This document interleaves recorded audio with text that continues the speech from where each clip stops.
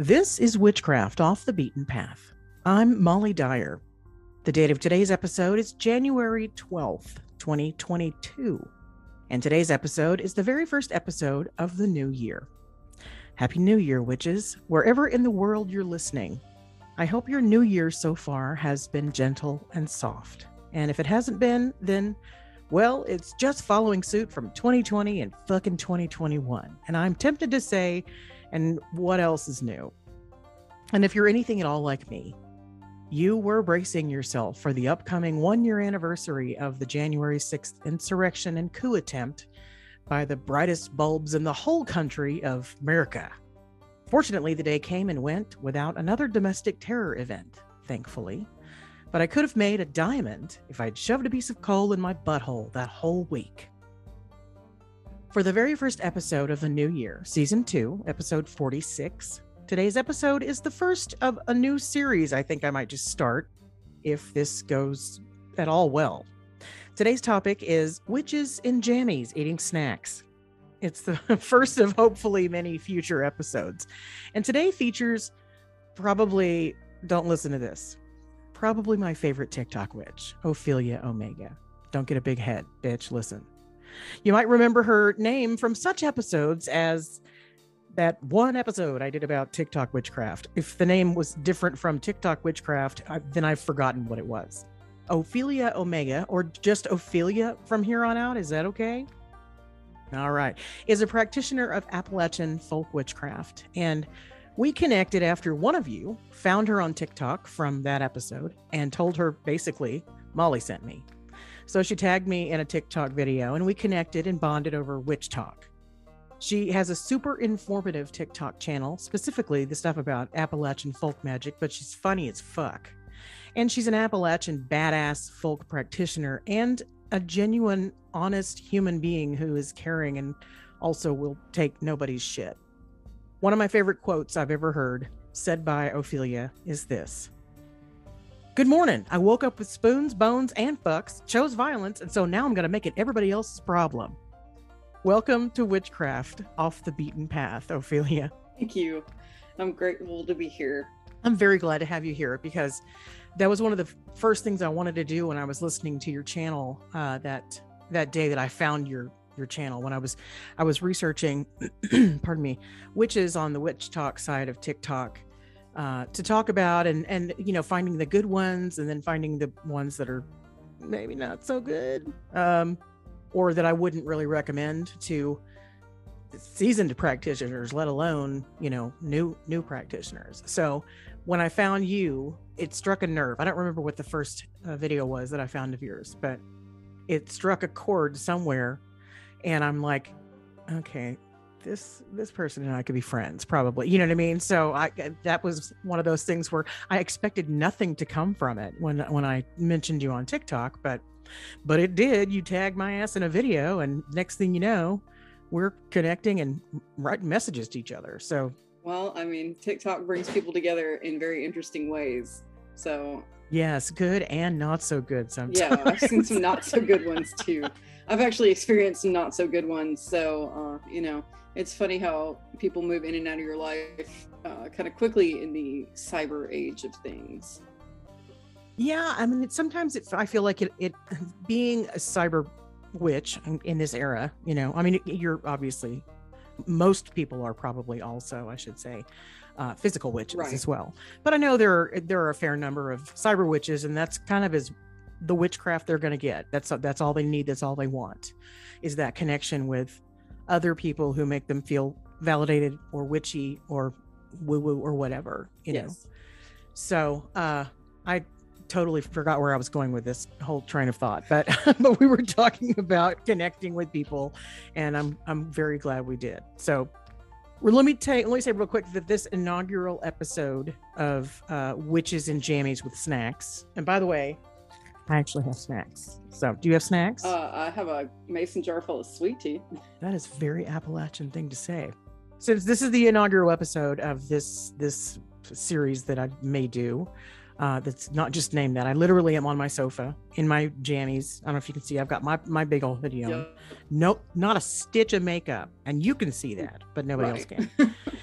And I do, as the crinkling indicated a moment ago, have snacks, which over the course of the conversation, I am going to eat. And I might have to be reminded not to talk with my mouth full, because my mother did raise a truck driver, and that she always used to say, I'm not raising a truck driver. And I'm like, I bet you are. My mother was a truck driver, so I never understood what the negative thing was about that, because I used to want to be a truck driver. I thought, well, man, see the open road and be in your own truck, and I can have like cat in there, and probably chew with my mouth open if absolutely. I want. Who cares? And also, I ended up being a truck driver in the military. I used to work for line delivery in my career field, which was a munitions systems journeyman.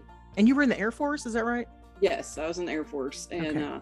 I used to back like trailers full of munitions up to B-52s. So in a 10-ton tractor trailer. That's pretty badass. Yeah. It's complicated. Now I can't really hear out of my right ear so well, but hey. Take your pick as to which part of your body you're not going to get to use a whole lot more after you get out of the military. Yeah. There's all kinds of stuff that, you come out of the military, you don't think that like it's that big a deal. Maybe it's all the Motrin they give you. I have no idea. But, and it's like candy. Yeah. Vitamin M.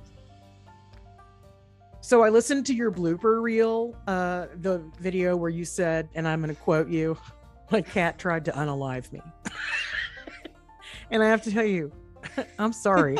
I might go to hell. It was 21 seconds of just sheer jackass laughter out of this face right here. You were very clearly trying to broach a tender topic, and you were trying to do so gently, and your fucking cat jumped in your face. And the noises that came out of you, I'm sorry. Again, if I'm going to hell for it, I'll see you there, lady, because it was hysterical, and I laughed like an idiot. So was this Dolly? Yes, it was Dolly. It was Dolly. And she didn't just it wasn't just pouncing on me or something like that. She didn't just knock the phone out of my hand. I had to throw the phone because she full on launched herself at my face. And I had to catch her with both hands midair and then chuck her. And you had to yeet your cat across the room. I had to yeet the cat because she tried to kill me. She's like literally violent. Yeah. Okay. So I'm really sorry that happened. I'm sure it was traumatizing. I probably have listened to it about 40 times. It's fine. Here's what I go back and listen to it too. Yeah, I'm not done. I mean, when we hang up, I'm probably gonna listen to it some more. I'm just gonna put that out there. If I have more views on that video than any other video, I'm gonna know why. Yeah, probably. I'll post the link. Anyway, one of the things we're gonna talk about some just like nonsensical, ridiculous, we're in our jammies crap in a little while. But one of the things that made me adore you so much, you were like the sassiest bitch ever when you tagged me in that. You were like, I'm in the royal robe, so this is important. And I'm like, she's gonna tear me a new asshole. That's what it felt like. And then and you kept saying things that sounded like you were gonna tear me a new asshole, and then you didn't, and I was very happy. So here we are today. But one of the things that did make me adore you so much is your willingness to say something that I have said for years, and I say it all the damn time, and that is mundane before magical. Always. I'm gonna get that tattooed on my fucking forehead. So let me say, just because the wick of your candle sputters and tosses an ember, pops one out, that doesn't necessarily mean that the spirit of Lizzie Borden is finally listening to you. No, I mean, only you are going to know what a sign is of something, but at the same time, look for that logical reason. I don't know when we got to the point of woo that like everything has become woo instead of using your brain. And I get it if people are woo woo and they're very go for it. Do whatever makes you happy, but sometimes a leaf just falls off a fucking tree. Yeah. And that's what gets me. And here's the thing too. Like you talked about it in one of your videos about maybe you just got a cheap as shit candle, because if you buy those tall, like 10-day candles, the novena candles, those things are made with like the worst like blackening paraffin wax, Yep. and the wicks have lead in them. And I mean, like, they're everything that the 70s said was okay and that the 80s said, nope, y'all better forget that. I mean, Uncle Birch even talks about it. He's actually gotten in a couple of fights on Witch Talk over candles, and he talks about how the 7-day candles, those Novena candles, are cheap and not effective. And I understand budget witchcraft and that kind of thing, but like, we also have to look at where those candles come from. Yeah. You know, and I think that's important. Sometimes you have to look at the ethics over the cheapness and the price sometimes. Right. And I do a lot of advocating for like budget and cheap witchcraft. Absolutely. Because so many people think, I can't afford to be a witch. Yeah, you fucking can. Yes, Who you told can. you you couldn't? Who told you couldn't? Go to the Dollar Tree. Go in your backyard. You have a pen and piece of paper, make yourself a sigil. You're fine. You know. Yeah. I actually have an episode as well about casting a circle in the palm of your hand. It requires nothing more than a finger and another hand. My apologies to those of you with only one hand. But I mean, I think everything else, you know. Then use a foot. Yeah, you exactly use a foot. There's one more other thing that is very I am going to talk about some of my bugaboos on TikTok with you and just see if we align or if maybe I'm out of line. But there's a trend that's still going around. It needs to die, but of people lighting incense, a stick of incense, and making the smoke go in a straight line, rising up, and no curls, no furls, no ribbons. And okay, you can probably do that. Yeah. But also probably there's no air movement in your room where that incense is lit. I'm just gonna say let's defer to Occam's razor sometimes. Yes. The AC is off, you know. Nobody farted or burped in the last. You're not breathing. You're holding your breath. You're holding your breath while you do this. So of course there's no air movement. And like, are you holding your breath in concentration, trying to get something to do, something that it was already going to do? Yeah, exactly. Like, what are you doing? Like, if you want to impress me with that kind of thing, go outside on a windy day and get it to do it. Exactly. Do you remember now I haven't even been on TikTok for very long, like 6 months maybe. And I have nowhere near the number of like followers as you do. And I really haven't done a lot of great shakes to try to get them. I'm like, hey, by the way, I have this podcast and it's got a pretty good number of downloads. And I'm on TikTok. You know, it's not that big of a deal for me, but do you remember the trend going around where people would hold a wooden match and they would will it to go out just below where the match head is, because they've licked the outside and it just goes out and they're willing it. And I'm like, that is the oldest. I mean, like, do you know how old that is? People were doing that in the parlors in the Victorian era. Also, that's like a bar trick. Like, yeah, I grew up with a bunch of bikers and like, you know, truck drivers and stuff like that. I grew up like literally in a bar. My mom bartended for a long time. One of my earliest memories is a pool table in St. Augustine, Florida, in a bar. Oh my God. And you know, so like those are tricks that like old bikers know. Yeah. And they impress women and they get them in bed. Exactly. That's what that is. Especially women that have been drinking already. Yeah. So. Exactly. All right, so I want to talk about this real quick. You said regarding Appalachian folk magic that we, I'm quoting we, the collective we, don't use jars for spells. That's just for holding ingredients, but I can show you what we do use. That's a quote from you. Yes. I'm going to say a lot of the jar usage that I think we hear about probably comes from African conjure versions of hoodoo and voodoo. More so than Appalachian. I do know a few Appalachian practitioners who do use jars, so it might be sort of regional in some places, but probably a lot fewer than. I feel like jars are just more convenient now than they have been. Glass used to be very precious. Commodity. Yes. It was very precious, and you use that for cannon and stuff like that, but you did not waste your glass jars. Right. You just didn't. And honestly, putting a working in a glass jar is going to, you know, take that glass out of commission. It's something you could use to provide for your family, like meals and that kind of thing. And you just didn't use that. Right. What you did use was little sachets. Yes. You would take old cloth and you cut it up, flannel or something like that, cheesecloth if you had it, whatever you had, Right. Scraps of fabric. I mean, whose Grady wasn't quilting at some point in time, because you had to make your own blankets and stuff. So right. they did, and they had scraps of fabric laying around all the time, and you would use those right instead of. And also, they were like way easier to hide than a jar under a bed. Come on, like if and they're. I mean, I remember Granny sewing stuff for sick babies into little dolls for them to sleep with, Oh, things that's so like sweet.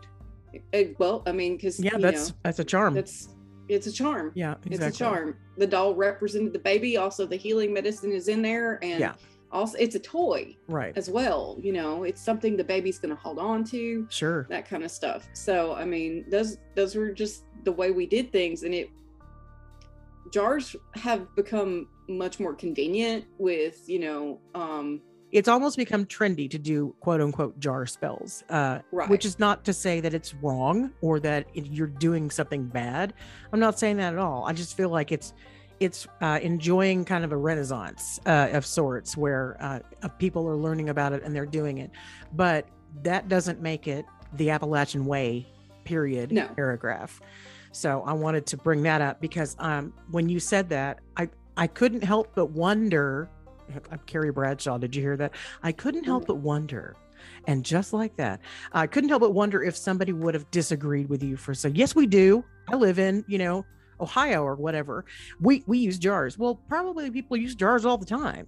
But yeah, I use jars too, but that's not the traditional way of doing it. Right, because glass was such a precious commodity. Exactly. Yeah. So I think a lot of that does probably stem from the African conjure hoodoo and voodoo, because there are tons of jar spells within that realm of magic, and like sweet jars and sour jars and like death jars and whatever. But I also use flannel, generally flannel, and I've actually purchased thrift store flannel shirts, like old men's work shirts and stuff. That's what I do. Yeah. That's very traditional. And anything my husband wears out, because he's a cable guy, so he works outside all the time. He's constantly got a flannel on and wears through them. And I use a lot of paper sacks and make just little bundles, and also I'll make like a mojo hand myself. That's what I usually call it, is either a nation sack or a mojo hand, which I think actually comes from African conjure, which I don't practice, but I think I have pulled a lot of things from a lot of places in the almost 4 years I've done this. And my heart is a poisoner and an Appalachian folk practitioner, and I'm not Appalachian, I'm Texan. So who knows? But I mean, I have had a life in Appalachia. If you go back and listen to, not you personally, but if whoever is listening goes back and listens to the episode about past life confessional, one of my past lives that was one of the more recent ones was post Civil War in West Virginia, and I have incredibly clear, concise memories of that I've had since a child. I should talk to you about that sometime. You should. Yeah, because it was, I can tell you what town I lived in and the name of the river, that ran at the foot of the mountain. And it's just really crazy. That's funny, because I have something similar that I have memories of from Scotland. Okay, well, see, my people came from Scotland. My grandmama, I don't know what, that's what I called her, was from Scotland when I was living on the side of this mountain in West Virginia. All right, so talking about jars for a second, real quick, I have to say that this is going to be a TikTok thing too. It cracks me up. I'm sorry. Compose yourself, Molly Dyer. It cracks me up sometimes when somebody does a jar. God, I can't even get through this. A jar spell tutorial on TikTok, and their jar is literally like 3/4 of an inch tall.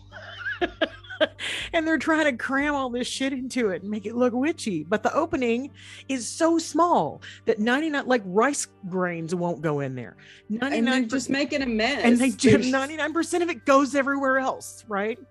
Yes. Okay. And so get yourself a little tiny funnel if you're going to do that, or make one out of paper or something. Make a paper funnel. Yeah. Yeah. Or I mean, like, so I'm not trying to denigrate anybody's earnest practices by making fun of their stupid tiny jar, because goddamn, that is this tiny. It looks like a contact lens almost. You know what I mean?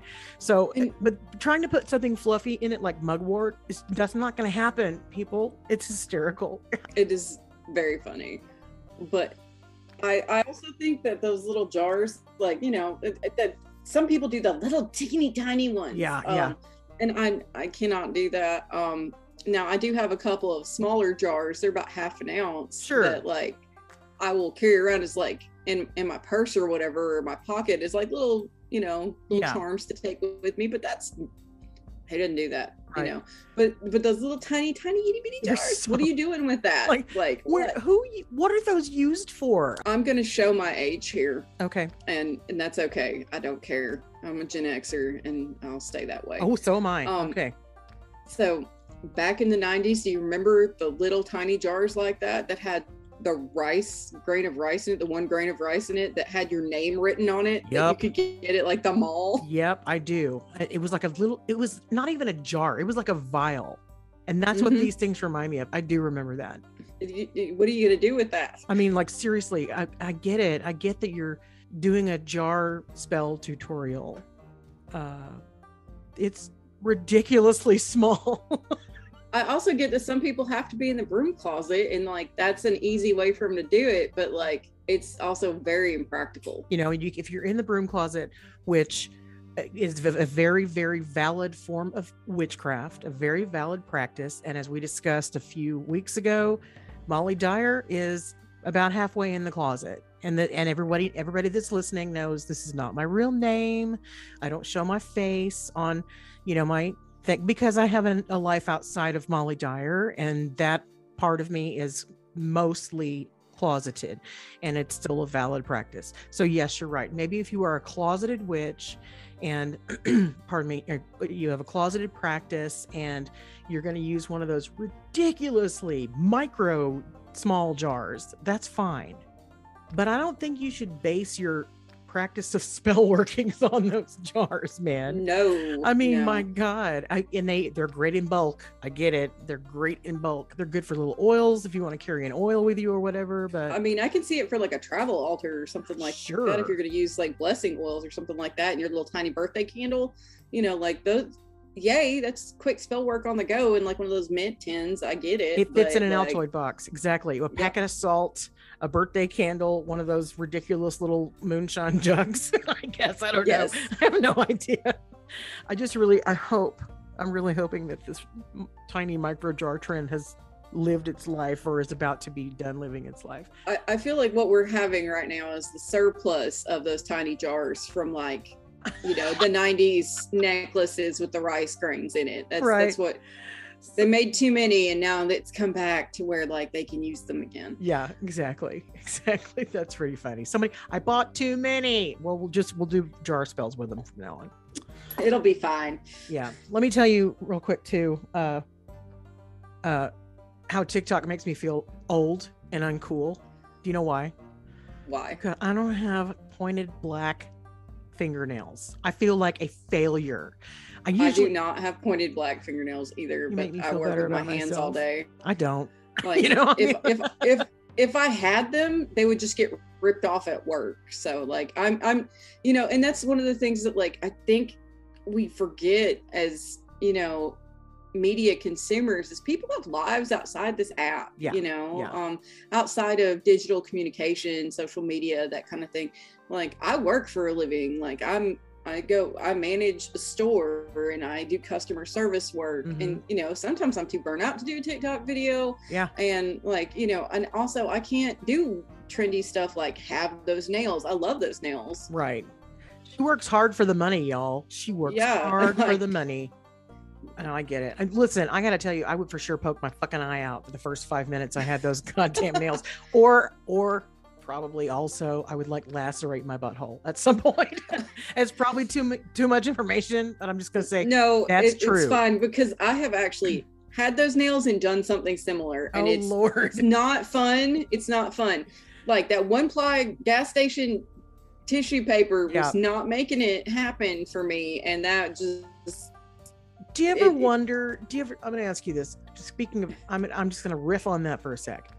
Do you ever wonder if the lovely ladies, the very girly girls that have the very long nails, how clean they actually are under their nails? As somebody that has had fairly long nails, I challenged myself to grow out my own natural nails since they're all stubby. But and I did like dip nails for a long time and did that. And I got my nails fairly long, and you just scrub out from under them with a nail brush. You just carry a nail brush with you.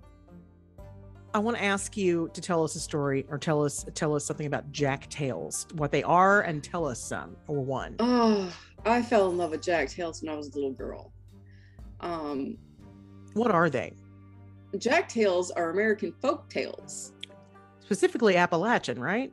Appalachian folk tales. They're more prevalent in Appalachia than they are anywhere else. And when you think Jack, think like Jack and the Beanstalk. Is that like where the name comes from?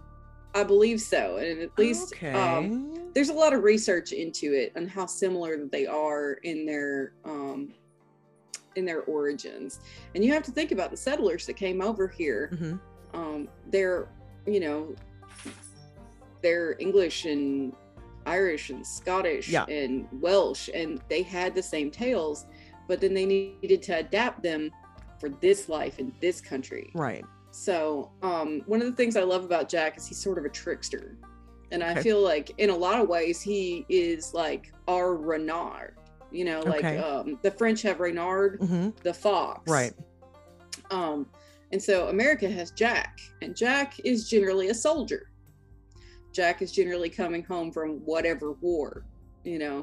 He was on his way home from the war. You could say that I think that speaks a lot about America in and of itself, that Jack is always a soldier and he's coming home from war, and like you never have to question which war. Right. Okay. Because there's always one. So he's one of the more relatable folk characters because he is everyman Jack. Okay. Because he is, you know, your average everyday guy. He's just out thinking people. And that's kind of the American ideal of like what you're supposed to be. You're supposed to be smarter than the next person. You're supposed to outthink the next person. You're supposed to be craftier than outfox someone else. Yeah. Fox. Yeah. So you got exactly like that. And I was blessed enough that not only did my grandmothers tell me Jack Tales when I was little, you would sit and, you know, snap beans by you know, my grandmother's knee, and she would tell you Jack Tales. But also when I was growing up in elementary school, I rode the second load bus riding, which I don't know, a lot of people know what that is, but like we don't have a lot of school buses out here because it's Appalachia, and I went to this really rural school out in the middle of nowhere. And so kids lived way up on the mountain. It'd take 45 minutes just to get to the first kid's house to drop them off. So, you know, you're waiting 2.5, 3 hours after school for the bus to come get you. Like you get out at 2:30, you might get home 5:30. Wow. You know? Yeah. Oh my goodness. So, and I lived right down the road, and I was still on second load. So one of our teachers that stayed after to watch us, she was a teacher's age. She was actually an award-winning folklore storyteller. Oh, that's cool. And when it was raining outside and we couldn't play on the playground and we'd run out of movies to watch, we'd watch the same movies like 15 odd times, then she would tell us Jack Tales, and she would keep us so entertained. And it got me not just interested in the Jack Tales like I was when my granny told them to me, but interested in more of them. Okay. I wanted to listen to every single one of them. I wanted to know every Jack tale. And so I've spent years upon years accumulating them and reading them. And they're fantastic.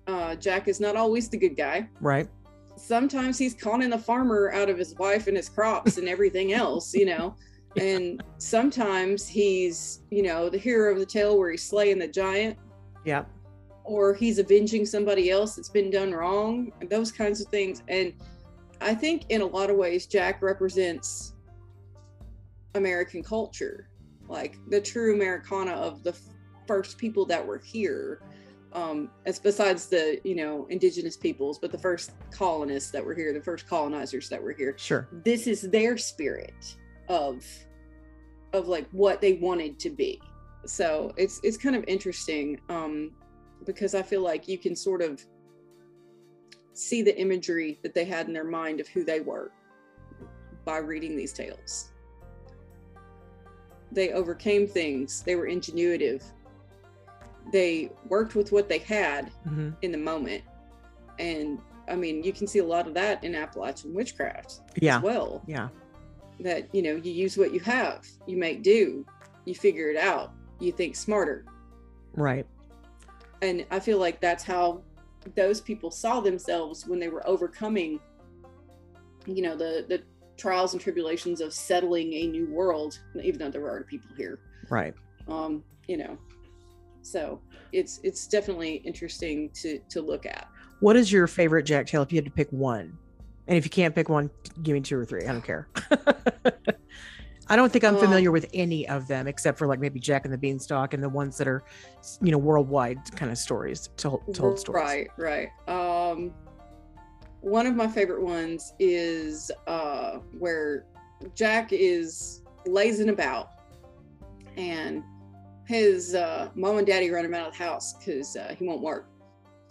And so he takes off down the road, and when he runs out of the lunch that his mama packed him, which is pretty soon because, you know, he don't know how to manage his stuff, he runs into this farmer, and this farmer's like, oh, well, I need you to, if you're gonna be here and you're gonna work, then I need you to go over here and clear this forest out. This patch of land I have over here, I need you to clear it of trees, but there's these 3 giants, and they done killed the last 2 farmhands that have been over there and done it. You think you can do it? And Jack tells him, yeah. And, you know, through the story, he outsmarts the 3 giants into, like, he got one giant to unalive himself. Oh my. Okay. Through just trickery and that kind of thing. Right. And barely breaks a sweat doing it, and then gets paid and goes on back home. Wow. You know? That sounds very reminiscent of, I think it was Tom Sawyer, like getting somebody else to paint his picket fence for him. Oh no! If you don't think Mark Twain didn't know some Jack tales, like I believe that he did. Do they have titles to them as well, or are they just and also, are these mainly like word of mouth passed down generation to generation? These are oral stories passed down. Now, people have given them titles, and people have written them down in books, but they're not really official titles. Okay. All right. And they're not really, like, you know, these are just oral storytelling, and people made up new Jack tales as was needed, you know, to keep the kids occupied or whatever. That's really cool. And one of the features of storytelling was that it kept your kids occupied while they were doing stuff. Okay. All right. So like, you're shucking corn, or you're canning, or you're doing whatever, something mundane, repetitive action. Yes. Okay. And sure. Then, you know, and you've got half the reason that you had a bunch of kids is so that, you know, you had, you know, help on your land. Right. And you got to keep those kids entertained and engaged in what they're doing. Sure. So yeah, that's one of the main features. And you're also teaching the kids a lesson, you know. Yeah. Sometimes it's not a great lesson, but, you know, it's, and, you know, and these tales, you could, like, there's so many different versions of them because they have been adapted from everything all right one thing to everything all right yeah. I got a dog over here going after the water bowl. Oh Lord. I guess she's just very thirsty. I'm not sure. That's all right. Everyone needs a drink. And my husband is babysitting our dogs right now because they're both very, very loud. So thanks, honey. Yeah, I have a menagerie here. I have a house full of dogs and cats and kids and, you know, family and all kinds of stuff. So is it happy though? Is it a happy house? Yes. There you go. Yes. That's what's the most important thing, I think. So everybody comes to my house and they're like, I feel so comfortable here. It's like super relaxing. I'm like, that's the idea. That's the idea. We're doing it right. All right. So I'm reaching behind me to get a snack because snack. This is the part of the show. I don't know. We're going to play a little game I like to call I'm going to ask you a few questions. I don't really have a name for this. So, Okay. So here we go. Are you ready? Yes. Tell everybody, if you would, if you will, whereabouts in Appalachia. Hold on, I got to open the snack because it's really loud. How did I open that up already? Talent. You're just fast. I hope that's what it was, and it wasn't already open. Tell everyone, whereabouts in Appalachia do you hail from, and is that where you live now? Well, that's complicated. Nope. So It's opened already. Oh Lord. uh-oh. Yep. Oh no. Oh no. Oh Jesus.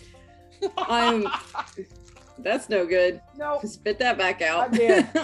This was much more tender, and it's not open. So we'll try that again. Go ahead. Go ahead, please. All right. I currently reside in East Tennessee, right outside of the Great Smoky Mountains National Park, a little south of Knoxville. And I grew up mostly here. And then I also grew up in Western North Carolina, a little place called Balsam. Balsam? Balsam. Okay. Like the tree? Balsam fir. Yeah. Okay. Yeah. My grandma had a funny way of explaining the name of the town. She said they're getting off a woman and her son were getting off the train, and he was pitching a fit, and she smacked him right in the face and said, "Ball, Sam," and that's how they named the town. Oh, that's funny. I'm like, all right. Okay. I was like, okay, grandma, that sounds like child abuse, but okay. Yeah, that's it. We frown on that these days, but whatever. Yeah. So have you been to Dollywood? Many times. I was going to be so disappointed if you said no. I'd be like, are you freaking kidding me? I have been to Dollywood many times. It is, I get a discount because I'm local. So is it very close to you? Are you close? Yes. Oh wow. It's about 45 minutes. And that's mostly just traffic. So but have you ever met Dolly? I have not met Dolly personally, but I have seen her from very close up.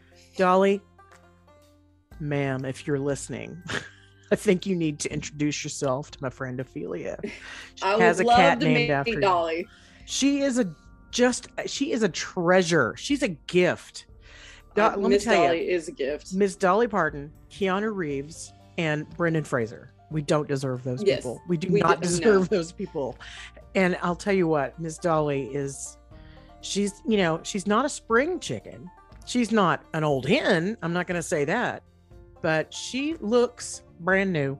I'm telling you, she's good. And she used to always say, it takes a lot of time and money to look this trashy. She's iconic. Well, one of the things that people don't know about Dolly is that she actually did donate like $1 million to the COVID vaccine research, so that and she also about 5 years ago, we had terrible fires here, terrible wildfires, and it burnt down like a lot of homes.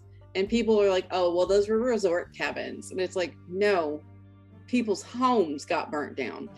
Some resort cabins also burnt down, but a lot of people were homeless. Sure. A lot of people were without, and their businesses burnt down and things like that. So Dolly actually did a lot of donation, a lot of work to help rebuild that and help get people into affordable housing and that kind of stuff. So she is a treasure. She also gives every child in Tennessee a book from the time they are born every month until they are 5 years old from Dolly's Imagination Library, and it's free. What? How did I not know that? I honestly don't know how I didn't know that. My kids all got books from Dolly. That's so cool. She's the best. She's amazing. So what's your astrological sign information? Oh, I'm a Taurus all day. Are you? Yes. What part of April or May are you born? Middle of May. May. I'm square in the middle of that. I'm an Aries, dyed in the wool, and I'm also middle-ish of April. So I totally get your commitment to being a Taurus. Oh, I'm very, very much my sign, and I know it. Are you very food motivated? Most of my Taurian friends are super I don't mean that in a bad way. Yeah. No, food is like a girl, very. I am. I am a fluffy girl. Okay, I'm a fluffy As girl, am and I'm okay I. with it. And you know, I do like my food. I do like my food, but I'm very picky about it. So you know, Well, I didn't mean that Taurians are like gluttonous. I mean that they're really into food, like they're foodies, and they're yes, yeah. So yes, that's a perfect answer to one of my friends is a Taurus, and she's all about cheese. That's her thing. And I mean like we're not talking about like just Colby Jack. This no, I'm woman talking has about cheese like parties. English sharp cheddar is my favorite. Oh gosh, that is a stout tasting cheese. I like that. It's in very small doses. I like that. Yes, it's about quality, not quantity. Yeah, exactly. I'm part Italian, and so I grew up eating Parmesan rinds, teething on them. Yes, You know what I mean? I teethed on them when I was little. So, I'll if I have a good like a pie slice of Parmesan of some sort of like a really good like the expensive cheese. I'll cut off a little piece for myself every now and then because it's delicious. it is delicious.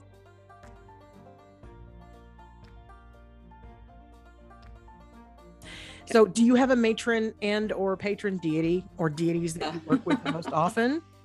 I okay, so I don't necessarily have a matron deity, which I find kind of odd. I don't know why. I never. Some people have. don't. Like they just don't. I don't know. Nobody's ever really showed up and vibed that long, you know. Yeah. My patron deity is Loki. I'm sorry, you said what? Yeah. Oh my God. And that's all for this interview today, folks. Thanks so much for like Loki. Really? Yeah, I didn't ask for him. He also didn't ask me or give me any options. So yeah, I understand that. Okay. And honestly, I get it now. And I feel like a lot of people work with Loki now and that's cool. You know? Yeah. Awesome. Yeah, I'm not bagging on anybody's practice because like however you got here is however you got here. Right. Whether you got here through Marvel or whether you got here through the myths and or just somehow on your own, which is kind of what happened to me. But I work with him because everybody's like, oh, Loki's a trickster. Well, to me, he's more of a scientist. I mean, seriously, I totally get that. But explain what you mean. Well, in my working with Loki, in my astral work with Loki and that kind of thing, I have asked him questions, and I will not get into those, like what I've asked him, but like, probably a good idea. Yeah. So I have asked him questions and, things I had no idea about the answer to, like, why is this way? Why is that way? And he's like, wow, you have a lot of questions. Are you always so annoying? You came to me. And I'm like, you signed up for this, Yep. And he's like, okay, fine. But he's given me answers to things that like I like later got confirmation on that melted my brain. And like those people that are very close to me will know exactly what I'm talking about. But like things that are mathematical, things that are scientific in nature, things that how atoms work, what quantum mechanics is like, how energy flows, how to manipulate the web of the weird, like these things, because a lot of people don't know that Loki works with the Norns. And the Norns weave the threads of fate. And what was Loki but the guy that gave people fishing nets, and everybody wants to be like, oh, but he's all chaos. Yes, sometimes, but sometimes you need chaos. Sometimes you're stagnant and stuck in life and it's crappy and he fixes it. And that's very much where that came from, where his presence in my life has come from. And so that's my dude. So that's your patron deity, and you work with him the most often or singularly? The most often, it's sort of like he'll drop me off with somebody if I need to work with him, but here, babysit this human. Yeah. Thank you. Exactly. I'm like, but the thing is that like, at anybody else that I've had to work with, like he's pretty much introduced me. The only other and this is mixing pantheons, nobody come for me, but the only other deities that I've ever really worked with outside of that, and I don't say worked with in like I work with them, it's more like I honor them and make sure that they've got a space in my home. The first myth I ever read was Hades and Persephone. Okay. I was like 8 years old and I was hooked. I love that myth so much. Yes. And the artwork in the book that I was reading was like so beautiful. I mean, thank God for the library, that's just where it was, Can I tell you a really weird little story that has to do with this real quick? Sure. The first time I read the myth of Hades and Persephone, I think I was in the fourth grade. I know I was in the fourth grade because I had a friend named Freddie who was his parents had moved him here he was Middle Eastern by descent, but they moved here from France. So he had a very French sounding name, and he brought pomegranates to lunch with him sometimes, but only ever after I read that story in school did I ever notice it, and didn't know what it was when I saw it. I had no idea. I have no idea what a pomegranate was. I'm from Texas, like now they're everywhere, but it seems like when I was in fourth grade, you couldn't, buy a pomegranate anywhere, but it was just really, I didn't know what a pomegranate was when I was reading the myth. I don't think I did either. That's what I mean. I had nothing to go on when I read that myth, and I read the word pomegranate, which I wasn't even sure how to pronounce, and I had no context to what it was supposed to have looked like that I recall in the story. Anyway, I know, but I didn't know what that looked like. And then my friend Freddie opened up a pomegranate, cracked it open. He sliced the top and cracked it open, and one of the arrows jumped out.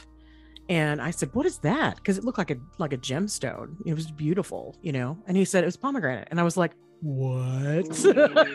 Yeah, like your eyes. Yeah, exactly. What is this? Yeah. So sorry, I completely totally hijacked your story, but it's very much the same level of for me. So I definitely I keep a space for Hades and Persephone, because without them I probably would not have ventured anywhere near the level of depth of knowledge that I've gotten out of myth and lore and legend and storytelling, and how far I've chased that down rabbit holes, right, to and for it to make so much sense to me in the long run, you know what I mean? Sure. It's really influenced and shaped my life, and if I hadn't spent that 15 minutes reading Hades or Hades, that's what I said, Hades and Persephone. I probably said her Persephone too, I bet, because I was in second grade. So I and I go to school in the middle of nowhere, so there was nobody to correct me other than the librarian. But so I keep a space for them here, just simply because I feel like they've helped me by just existing. So if I ask you to stick a name tag, like a "Hello, my path is," and sticker on your shirt at a meet and greet, what would you end up writing? My path is. I know there are so many people who really eschew labels, and I'm one of those people sometimes, so I'm not trying to get you to label yourself, but if you had to say, "Hey, I practice blank," what would blank be? I mostly practice traditional folkcraft, so witchcraft. That I suppose I would just be traditional witchcraft / chaos magic at the bottom, because I feel like chaos magic is very elemental, and if you look at it, and I feel like it meshes well with many other traditions. Okay, so speaking of chaos. Can you give me a second? Yeah, there's a dog wiggling around over here. Sure. Hold on. How far back does the folk practice go in your family? And are you practicing traditions from your family? I do practice traditions from my family. Excellent. And I mean, it goes as far back as I know. I mean, if you told my great grandmother that she was the witch, Mhm. she had probably chased you out of the house with a broom, but she'd still heal people. Right. She would Would she get the irony of chasing someone out of the house with a broom because they call her a witch? probably Okay. not, honestly. Okay. Like, but I mean, as far as I know, it goes back as far as it can go. Like, these were handed down. Right. So I have to say this about my family, is the women in my family are something to be tangled with. Oh my goodness, these women are fierce. Especially on my mom's side of the family. Bless them, they're amazing, because my great grandmother, Mhm. Oh, she got some water. was- Good for her. yeah, she got some water, lap lap lap lap lap. And so my great grandmother, Mhm. her first husband, like, hit her. He was mean to her, and he cheated on her, and like, these are in the records. Yeah. I did the ancestry research on this. It was crazy. And so she left him. Like, this is in the 1800s. You didn't do that. No, you didn't do that. 1800s in like a mountain town in the middle of like nowhere, Gastonia, you know. With like like- children on your skirts as well. Yeah. No, you Good didn't for do that. her. Good for her. Well, That's the she stock only you come had from. like, yes, exactly. And she was like, oh, hell no, Mm-hmm. we're not doing this. You know, Cletus can go screw himself. It's not happening. And so she just left him, and she went on about her merry way with her life. And she did have a partner that lived with her. He's on the census records, but they never got married. Oh, scandalous. That's fantastic. I know. And she had like 3 more kids with him. And she was like, and she didn't want to ever get married. She just like, no, I'm not doing that. That's such I'm a stuck rare with you. thing to hear about from the 1800s, and also from Appalachia. You know, Yeah. this wasn't somebody Yeah. that lived in New York City. You know, No, it wasn't. And she made up her own mind about her own stuff, and she Mhm. set her own foot down with her own rules. And she was like, no, I will not be doing this. And you will not be telling me what to do with my life or how I'm going to do anything. And I don't know how she was like, I mean, because that would be scandalous in a community, right? But I mean, and you have to remember, this is a community where like my granddaddy built the church. it must make you very proud, though, to consider her part of your beginnings, and Oh, that you are yes. of that. I'm assuming blood lineage. That's your blood Yes. relative. I would be super proud of that. That's amazing, and of yourself, because you carry those genes. You know that. Yeah, I mean, she was amazing. And I mean, there is a long history in Appalachia of like domestic violence and people just putting up with it and like that kind of stuff, because there wasn't really, what were you going to do? What were you going to do? If you got kids know. and you don't have a job, and yeah, exactly. I mean, And who's going to hire you as a divorced woman with a bunch of kids, you know, especially at that time? It wasn't going to happen. So, and she just made her own way in the world. And she probably did it in some scandalous ways. well, at you do least what you from gotta what- do. Take care of yourself and your kids. You know. At least from what my great grandmother told me, she did it in some scandalous ways. And she was like, and Yeah, you don't judge me. how else do you expect me to, yeah, exactly. How else do you expect me to feed these youngins? Yeah, exactly. Yeah. So, You know, I have a pardon me, a relative. I'm not blood related to this relative, but whose mother had a lot of children, because during the Depression, she had to feed those children, and there was never Mhm. any food left over for herself. And so, what did a woman who was not married do in the Depression to get fed? exactly. So she went on dates with men and ended up with other children. But that's what she had to do, you know, for herself. So I totally get that. And I Yeah. mean, like, listen, I am very sex positive. I'm not going to slut shame anybody. Absolutely any not. reason. If that's how she had to get by in life and that's how she had to feed her kids, good for her. Get it, you girl. know? Take care of yourself. Take care of yourself. And so she Absolutely. did. And I'm envious of how proud that must make you feel. It does. Because she was not taking it from anybody. And I also had an adopted granny, and my mom's best friend's mama. Okay. It's my granny Biddix. Mhm. She left her husband in like the 60s. Now she's like full-blooded Native American. She's Cherokee. Mhm. And you just didn't do that kind of thing. Right. But she worked at the sewing factory, and she saved up and saved up and saved up, and like never said a word to him. And then she went out and bought her own house. What? That's incredible. And never looked back. Who did you learn these traditions from? I mean, is this a granny thing for you, great granny, or mom, or how did that? It was like okay. a village. It was a village, Yeah. basically, of women that taught these things. It wasn't really considered like witchcraft. It's just what you did. Yeah.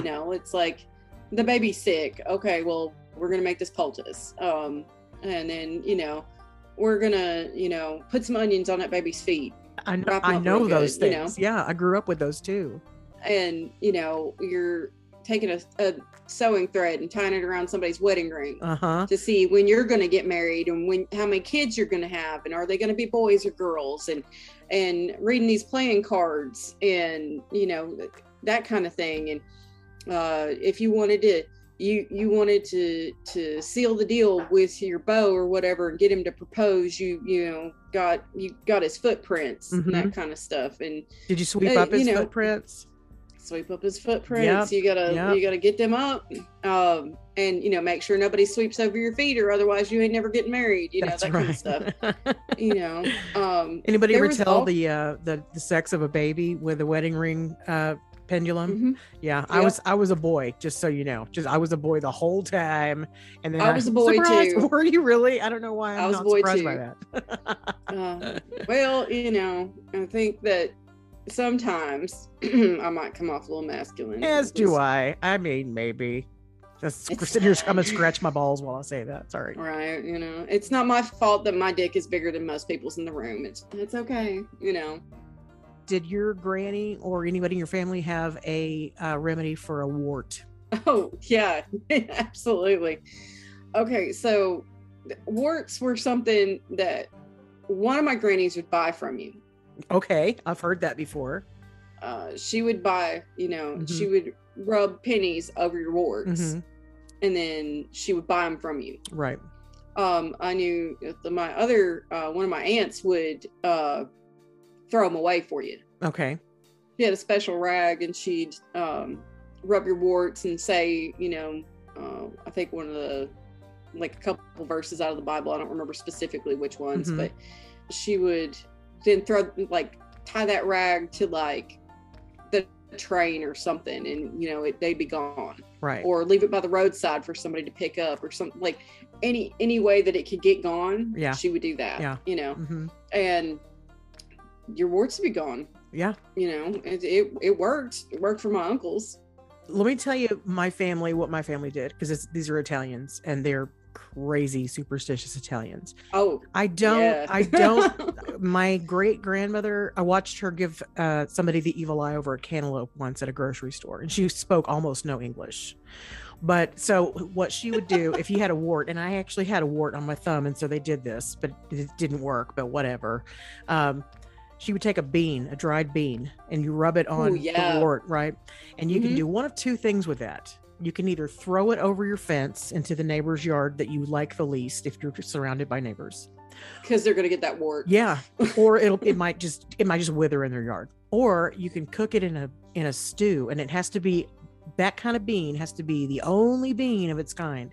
So if it was a kidney bean, then you're making navy bean soup, because you want to be able to find that kidney bean. Right. And you give a bowl of that to that same neighbor. I mean, this is all about hating your neighbors, fuck your neighbor if you have a wart. So, and they would present pass this on. Yeah. Yeah. Or hold on, you can pee on a dish rag at high noon in the backyard. I'm gonna have to paraphrase part of this because I can't remember it any longer. But you rub that wart with that rag, and then you go pee on that dish rag at high noon in the backyard, and you have to walk counterclockwise, I think, around it, some certain facing tree, whatever directional facing tree, and you bury that. And then you bury that dish rag facing the east. That I actually watched my grandmother do that once. I watched her fucking do it, and she didn't even really do that stuff. She was married into that family, Right. She was a Scottish woman, from Oklahoma. If it would work, then she was gonna give it a try. I mean, you have to think that the Scottish are also highly superstitious, so they're just like adopting superstitions from other people. Exactly. So I interrupted you. You were going to tell me something else. I'm so sorry. I want to hear more of this shit. Okay, so there's also like you could cut the wart with a bean, like take the bean in half and like slice the wart with it, and then like throw the bean away, or that kind of thing. So I do like, we had something similar to what you were saying. Yeah. So that's hardcore though. Beans are sharp. That would hurt. Beans are sharp. It's like, I know, it's crazy. Yeah. Y'all are tough though. But we try. Didn't really have a choice. It was like, live with it or not. Right. Also, like my aunts, everybody just did the same things. Like this was just part of the culture, at least in my family. And I mean, I guess they have different traditions from place to place. Mm-hmm. I mean, because, okay, so in my traditions, you're supposed to have your house clean by New Year's Day. I mean, like all of it, like right, scrub. And like I every so often wake up with that like Appalachian itch to just clean this house from top to bottom, to change all the energy in it, and just like make it better. And like this year it was severe leading up to New Year's, which was hilarious because I got on Clean Talk. Oh, I've fallen down that rabbit hole a few times, and I sit there and go, man, that would be awesome if I would get off my ass and do that. You know, I have. Yeah, well, but I did, and like my house smells like Gain laundry detergent. Oh, I love that. I do wash my walls because of Clean Talk. Thank you very much. All of my floors and walls are clean, and I have a no cedar spin mop now. That's all their fault. It's dangerous to get on TikTok if you have an extra buck, because you'll spend it. I mean, for real. And on the Clean Talk side, I have such ambitions of being the cleanest bitch you ever met. What is your go-to comfort food? And this can be a traditional Appalachian thing. It can be poverty food. It can be Burger King. I don't care. I just want to know what your go-to comfort food is. Chicken and dumplings. Oh, yeah. And apple butter. Apple butter. Okay, that's something. Maybe I've missed the lure of it. I've never been able to really enjoy it. I don't know why. Ooh, apple butter on a biscuit. Maybe I haven't had it well. Like, I haven't had it good.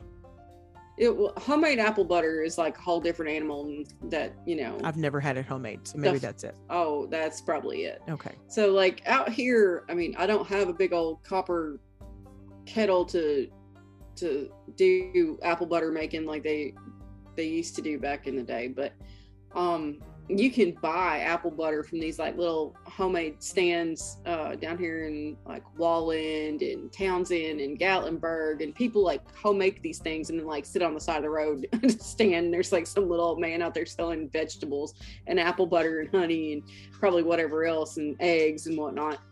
That is always the best food. Yeah. It always is. Yeah. That's the best produce. That's the best tasting corn you're ever going to get. That's the best tasting apple butter. Okay. So, all right. My Aunt Mildred, when I was little, used to make apple butter. She canned apple butter. Okay. And hers it tasted like home. Well, that's nice. Okay. So that is a go-to comfort food, obviously. If it tastes like home, you're not going to get a whole lot more comfortable than that. Right. How are you about biscuits and gravy? Oh, I'm a carbs girl. I know. I have to have my biscuits and gravy. That's my jam. That's my Waffle House order every time. Skip the waffle, go for the biscuits and gravy. Yeah. Do you make good biscuits and gravy yourself? I'm a terrible cook. Oh, are you? Yeah, I'm a terrible cook. Well, damn. All right. I'm a terrible cook. I'm a great baker, though. Okay. There's a difference between cooking and baking. Indeed, cooking is an art. Cooking is an art. Baking is a science. It is absolutely alchemy. It is. Yes. I agree with that. Yeah. I'm a bread baker myself, so. Yeah. So you get it. Yeah, it's like, you know, you have to know the formula to get it just right, and it's about timing and that kind of thing, which is very scientific. It is, and you don't fudge with baking recipes like you do with, you know, like if you're making sauce or something. So are you more of a white gravy on its own kind of gal, or a sausage white gravy? We make our gravy with bacon grease. Bacon. So. Oh God, that's even better. My husband likes what's called sawmill gravy, and it's white gravy with sausage. Yeah. I like it with bacon I grease. That's the grease you want to use for sure. That is the grease you want to use, hands down. And I mean, it doesn't. It's Mama taught everybody how to make gravy. Right. So I mean, it's hands down the easiest thing to do in the world. It's like some flour and some bacon grease and a little salt, a little pepper, and you're pretty well good to go. You just have to add stuff in. Slowly. And somebody the other day was talking about like not being able to get their gravy to thicken, and it just, there's a little baking powder will help thicken stuff up too. Okay, all right. And it doesn't really taste like anything, so it's like, you know. So I'm going to impart a little bit of Texan wisdom to you. One of the ways we will thicken up our gravy if we've made it a little too thin with too much milk is I always have butter on the counter, so I've got room temperature butter. But if you're going to use bacon grease, you've also got a very, very easy way to do this. Mix equal parts of flour and your fat, whatever your fat is, in a bowl, and just add that by about a teaspoon each time and whisk it in there really good, and it'll thicken up just like that. It's like dropping in a ready-made roux. Right. What's your favorite thing about Appalachia? And then I want you to follow it up with your least favorite thing. Can be magical, can be mundane, whatever. My favorite thing about Appalachia is the way we take care of each other. Like, I feel like the community here, I mean, we have communities within communities within communities here, you know? Yeah. But if they're your people, they're your people, and you take care of them. Sure. And everybody takes care of everybody else. Like, I watch my neighbor's house when they're gone, they watch mine. My neighbors have caught my hoodlum dogs when they've gotten out of the yard. Right. My dog Artemis just thought she made new friends. Oh, that's sweet. You know, like, friend. No, you're going home. Yeah. They put her back in the fence and she hopped right back over because she's a gazelle. So, I mean, yeah, it's my least favorite thing about Appalachia, of course, is going to be like the closed-minded bigotry and that kind of thing that is not necessarily our tradition. You know, it's not. It's, I mean, it is and it isn't. Yeah. In close quarters in communities, like, we work side by side with people of all kinds of different races and, you know, different genders and different, you know, the individual is accepted. The idea is not. Right. If that makes sense. It does. It totally does. And I'm reminded of one of your videos about healing generational trauma. And pardon me. And I think I've heard you talk about healing, really owning your shit and healing your generational trauma multiple times. So I hear what you're saying. We're colonizers. Yeah. We're colonizers. We're still colonizers. We're still here on indigenous land. And we're not, it's not an insult to be colonizer. It's what you are. You know, but I grew up, like I said, with my Granny Biddix and her sons being part of my family. You know, like, just everybody in Appalachia has family that they're not actually even blood related to, and you don't even, like, half the time you don't know who you're actually related to. I know what you're talking about.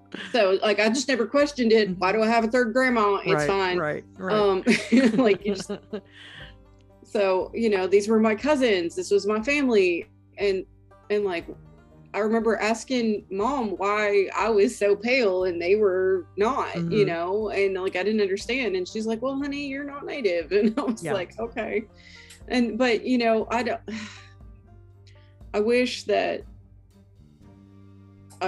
things could be different here, and they will be. They're changing. They are. And you're part of that. So be proud of that also. You're a part of that, no matter how big or small you think it is. Well, I mean, we have to get past ourselves. We idealize things that never existed.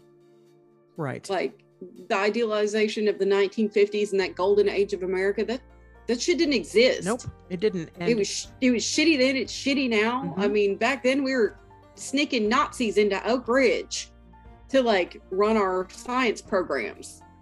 But whatever, I guess, we're supposed to overlook that kind of shit. How fucked up is that someone thinks the 50s were the golden era, and I wish we could go back to that, So that would be your least favorite thing probably about Appalachia, or things like that. Like, yes, things like that, where that kind of thing is accepted and we just don't talk about it and we just hush up about it. Right. There's so many family secrets and so many families that don't need to be secrets, that would help somebody to understand things, to help somebody unpack trauma that they didn't understand why they were going through. Yeah. Just, if we could just be more open-minded about these things and talk about it. Talking is what's so important, I think, because if we just accept it as the way things were, and that's just the way things still are, that's fucking bullshit, and you're copping out. So, yeah. Okay. All right. Well, I can see how that would be a least favorite thing about Appalachia. It's my absolutely least favorite thing, because I still see people walking around with their heads in the cloud, like acting like ain't nothing wrong. Yeah. Yeah. What would you say is your most prevalent magical gift or talent? Sigil work. I love sigil work. Work. What's your favorite way to make a sigil? It's easy. Mm-hmm. Actually, I have, I teach people how to do sigils on my TikTok. So if anybody wants to scroll down about, 5 months ago, but send me the link and I'll post it. I'll post the link on the description for this episode. Okay. Okay. I'll see if I can find it. Anyway. It would be easier for you to find it than me, I think, but I might wait. Is it one that flashes red and black? No, okay. That's just me doing sigil work to get things that I want. Okay, I had a seizure and blacked out, so I have no idea. No, it's kidding. I'm joking. I did say trigger flash warning. I know, that's why I said that. So, but yeah, sigil work is really easy for me to do.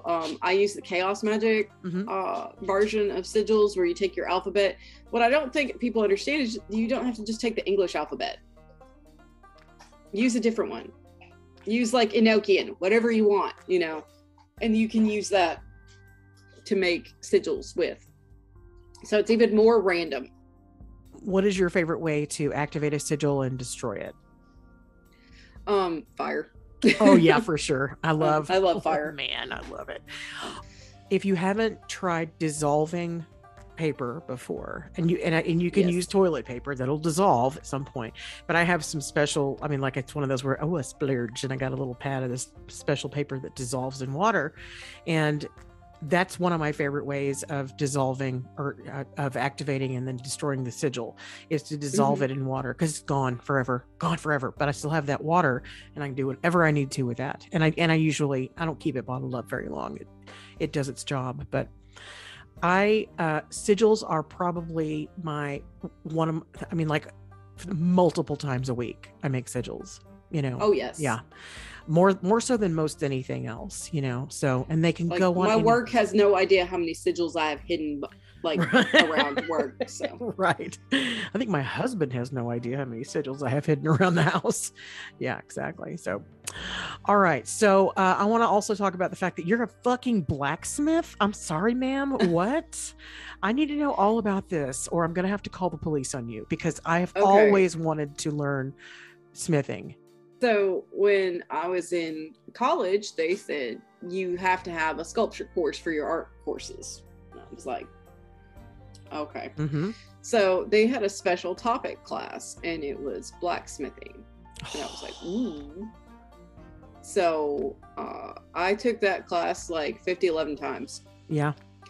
I would have. It became like a central focus for for my art courses, to kind of reconstruct things in a way, and it made me feel closer to my parents, because my dad and my mom were MIG and TIG welders respectively. Okay. So yeah, my mom did a little bit of everything. She was kind of crazy: bartender, truck driver, MIG welder. Your mom sounds like she was quite the personality, actually. Yes, she was. Yeah. She's one of the reasons that I've never doubted myself about it. I can do anything.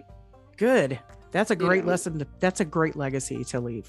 She was also kind of insane. She took a 4-year-old to Daytona Bike Week. So, there's that. Was that you? Yeah. Oh. Do you have any tattoos to prove it that you were there? No, I do not. Okay, I do not. well then I think she gets a pass then, because at least she didn't gets get a you pass, tattooed, yeah. I'm just saying there's a lot of tatas at Daytona Bike Week that are just Sure. like out there. Yeah, sure. And it's a little rowdy, but she was also dating the president of a motorcycle club at that point in time. So, so be it. It's all lessons in your life. It made you the person. It was the 80s. Exactly. It was the 80s. Yeah, that's right. So, I mean, not a big deal in the 80s, I guess, but nonetheless. So yeah, my mom taught me like all kinds of things about making my own way in the world. And I mean, I don't think she knew that like I was neurodivergent, Right. but I do think that she taught me, like, she understood that there were certain things that like I just wasn't picking up. Mm-hmm. And so she taught me things that like have actually manifested in other ways magically that I've never even thought of. Like, we used to go to parking lots when I was a little girl and just like people watch, and she'd make me tell stories about people that were walking by. Tell me what you think their life is like. Tell me what you think they do for a living. Tell me, these kinds of things. And like, it's actually honed in certain abilities that I have, and like I kind of scare people sometimes with it. So did you learn how to use your intuition versus your imagination, or was your intuition born of that imagination, if that makes sense? Well, well, you see what happened was it just kind of meshed together. Okay. Really, like I could look at people and I'd be like, all right, well, he's wearing overalls, his boots are dirty, and he has this kind of equipment on him, so he's probably a construction worker or something like that. He's dusty, he's covered in drywall dust, picking up the context clues of like what people's lives are like. But then also there was something about it where you try to feel that person, right, and feel what they're like. And I remember this is my favorite person that we ever saw in people watching. Okay. Which I thought was just like a pastime, but apparently was not. We're sitting in the car. Sitting in an old Delta, it was an Oldsmobile Delta 88. That's what it was. That's the car from The Evil Dead. Yeah, well, that was also my mama's car. That's awesome. That's awesome. Yes, had a 403. Did your mom have a chainsaw for a hand by any chance? She did not. Okay, all right. I think must be where the similarities are. Probably has. I wouldn't be surprised if there was a dead body in the trunk, though, but whatever. or a Necronomicon.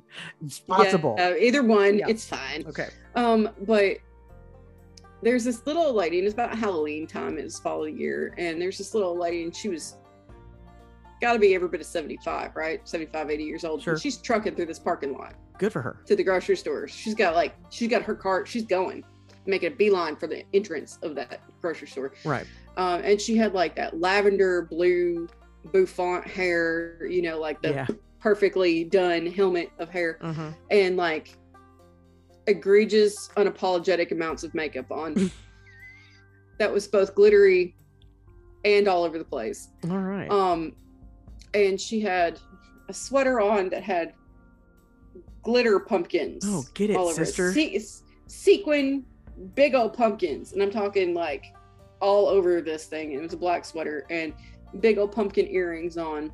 All right. And she had, I swear, like it was almost a mini skirt of like bright orange, black tights, and bright orange pumps. Lady had a party to be at. That's why she was in such a hurry. She was just doing her thing, living her life, and making no apologies about anything. And she was audacious. And I was like, I want to be her when I'm old. All right, that's a good goal. That's who I want to be. That's life goals. That's what I want to do. I want to be obnoxious in my own right. Like do my own thing. She's still an inspiration for me. So that is an amazing story. And you know what? That woman, how long do you think she's been dead now? I mean, like, because you were probably 25 years at least. Would have no idea that you carry that legacy of her now still. Yeah, that's me. Like, I'm seeing myself as her when I'm old. Like when I'm a little old gray crone of an Appalachian witch, that's gonna be me. Because just because you're a crone does not mean you're dead. I bet you all the old men at the nursing home were like following her around and getting her extra tea and She crumpets probably and stuff. had the best weed and put out. You know what I mean? So Yeah. good for her. Like, she Good for lived her. through the 60s. Yeah. She's obviously had some life. Seriously. I mean, it's kind of envious, honestly. So before we end this, I want to say that the video of yours where you stood and took off your makeup, which you referred to as your armor, Yep. and you talked about how the next day your dad would have been gone for 34 years. Yep. This must be a really tough time for you. And I know that December is a hard month for you. November and December are hard months for you. Yep. They are. And I appreciated so greatly the reminder to everyone that that sitting with your grief is not only is it important, it's very important to learn how to, because most people probably don't know how to sit with their grief. Sitting with your grief is so important. And it's also the loved ones that you are sitting in your grief for feel your love when you do that. So thank you for that reminder. And I know this has been a lighthearted, fun interview, but I wanted to I'm going to bring it all down now. No, I'm just kidding. I'm not trying to bring the room down. I just wanted to make sure I thanked you for that, because I know that was a very vulnerable, you didn't speak in that video. It was all text that was on screen. So my knowledge of that video is surely from the text that was on the screen. But I really wanted to just thank you for reminding me even to about sitting with my grief, because I so often succumb to being a human being in the year 2022 now, I guess. And I compartmentalize way too much, and I'll get to that later, and I will deal with that when I need to. I need to deal with it fucking now. We all do. We set things down Yeah. too often because we're too busy Yeah. to deal with it right now. I'm too busy to feel this right now. I'm going to set it down. Right. Well, eventually you've got a pile of stuff you sat down and you never dealt with, and you never felt, and you never sat with, And you're never tripping over figured it. out. Yeah. Yeah, and it's just everywhere, and then Yeah. you're emotionally cluttered. Yeah. And you're cluttered with traumas that you've never tried to unpack. Right. You know, your mind and your heart and your spirit becomes cluttered, and a lot of that leads to self-medication Sure. and trying to run away from those feelings. And you can't run away from it. You're never gonna outrun it. Yeah. You have got to deal with it. You have to sit with it, and you have to understand that emotions, no matter how uncomfortable they are, and uncomfortable is not a dirty word. No. I don't understand why people are like, oh, that's uncomfortable. Okay, great. It's uncomfortable. Yeah. Being uncomfortable means you're growing. Mm-hmm. They don't call them growing pains for nothing. Right. You know, if you're uncomfortable, learn something from it. Right. Why are you uncomfortable? What is it that's making you uncomfortable? But emotions are like clouds in the sky. They pass like weather. It cannot rain all the time, Eric Draven. But, you know, Yeah. and grief comes in waves. Mm-hmm. You're never gonna not grieve somebody. Right. It's never gonna be over. You're not gonna be done with it. It gets better and it lessens, but it's never completely gone. Ever. Exactly. Yeah. And I think if well, it is completely gone, you have forgotten something very important. You know? Yes. So yeah. So To interrupt you, but I thank you very much for, you have such an incredible channel. It's just, I mean, like, you're funny as hell, and you're so informative, and you're very clearly hard to get along with and talk to. My God, this has been torture. This has been so much fun, you know? So, I mean, like, thank you very much. Tell everybody what your channel is, how to find your channel on YouTube. oh, I don't have a YouTube channel, really. Not YouTube. Oh, good. Did I fucking say YouTube? On Yeah. the tickety tack on TikTok. How do you find you? You can find me on TikTok at Ophelia_Omega. If you don't know how to spell Ophelia, please look in the description of this podcast. Yeah, it'll be all over us. Yeah, for sure. It's a complicated name, Hamlet, something about being a witch. I don't know. Yeah. You know. But yeah, Ophelia_Omega on TikTok, and I have a whole bunch of videos about me rambling about stuff. Okay. So, and the last thing I'm going to do is I want you to give shout outs to your favorite TikTokers, especially on Witch Talk. Go ahead. Get it, girl. Get it. Okay. Appalachian Molotov. I like her. She's amazing. Yep. I love Appalachian Molotov. Standing in Front of You is another one. She calls us all swamp donkeys, and she's right. Swamp donkeys. Yes. And also definitely Hoodoo Brujo. That's one of my, I love him. He's bae. Witchfoot, don't come at me. I love her. Also the Skeleton Keys, Marcus over at the Skeleton Key. Okay. Love Marcus. Yeah, so those, like, who else? Listen, I put you on the spot. You did not know I was going to ask you this, so I'm sure you've left out several of your favorites. I've probably left out several of my favorites. Shy Tiger, Charlotte over at Shy Tiger. She's amazing. She's a British TikToker, and she teaches like basic magic, and of course Coco the Witch, because Coco's amazing and teaches basic witchcraft 101. Okay. Excellent. Well, I want to thank you very much today, Ophelia, for joining me. And I can't wait to see what content you have in store for us. And so thank you very much for taking this time and like putting up with me and and eating my snack when talking with my mouth full. So thanks you very much for joining me today. Thanks for putting up with my rowdy pets. So, I mean, it's sort of like listening to, tap dancing, but it's like being at my house. Those are dog nails on the floor. I know clack, that. Clack. Yep. Well, thank you for having me on and ask me Absolutely. questions so I know what to say. Cause like, Absolutely. Like we talked about, I'm a lousy interviewee, but I'm an okay interviewer. So I hope to have you back on at some point. And let's just say we're friends now. Is that cool?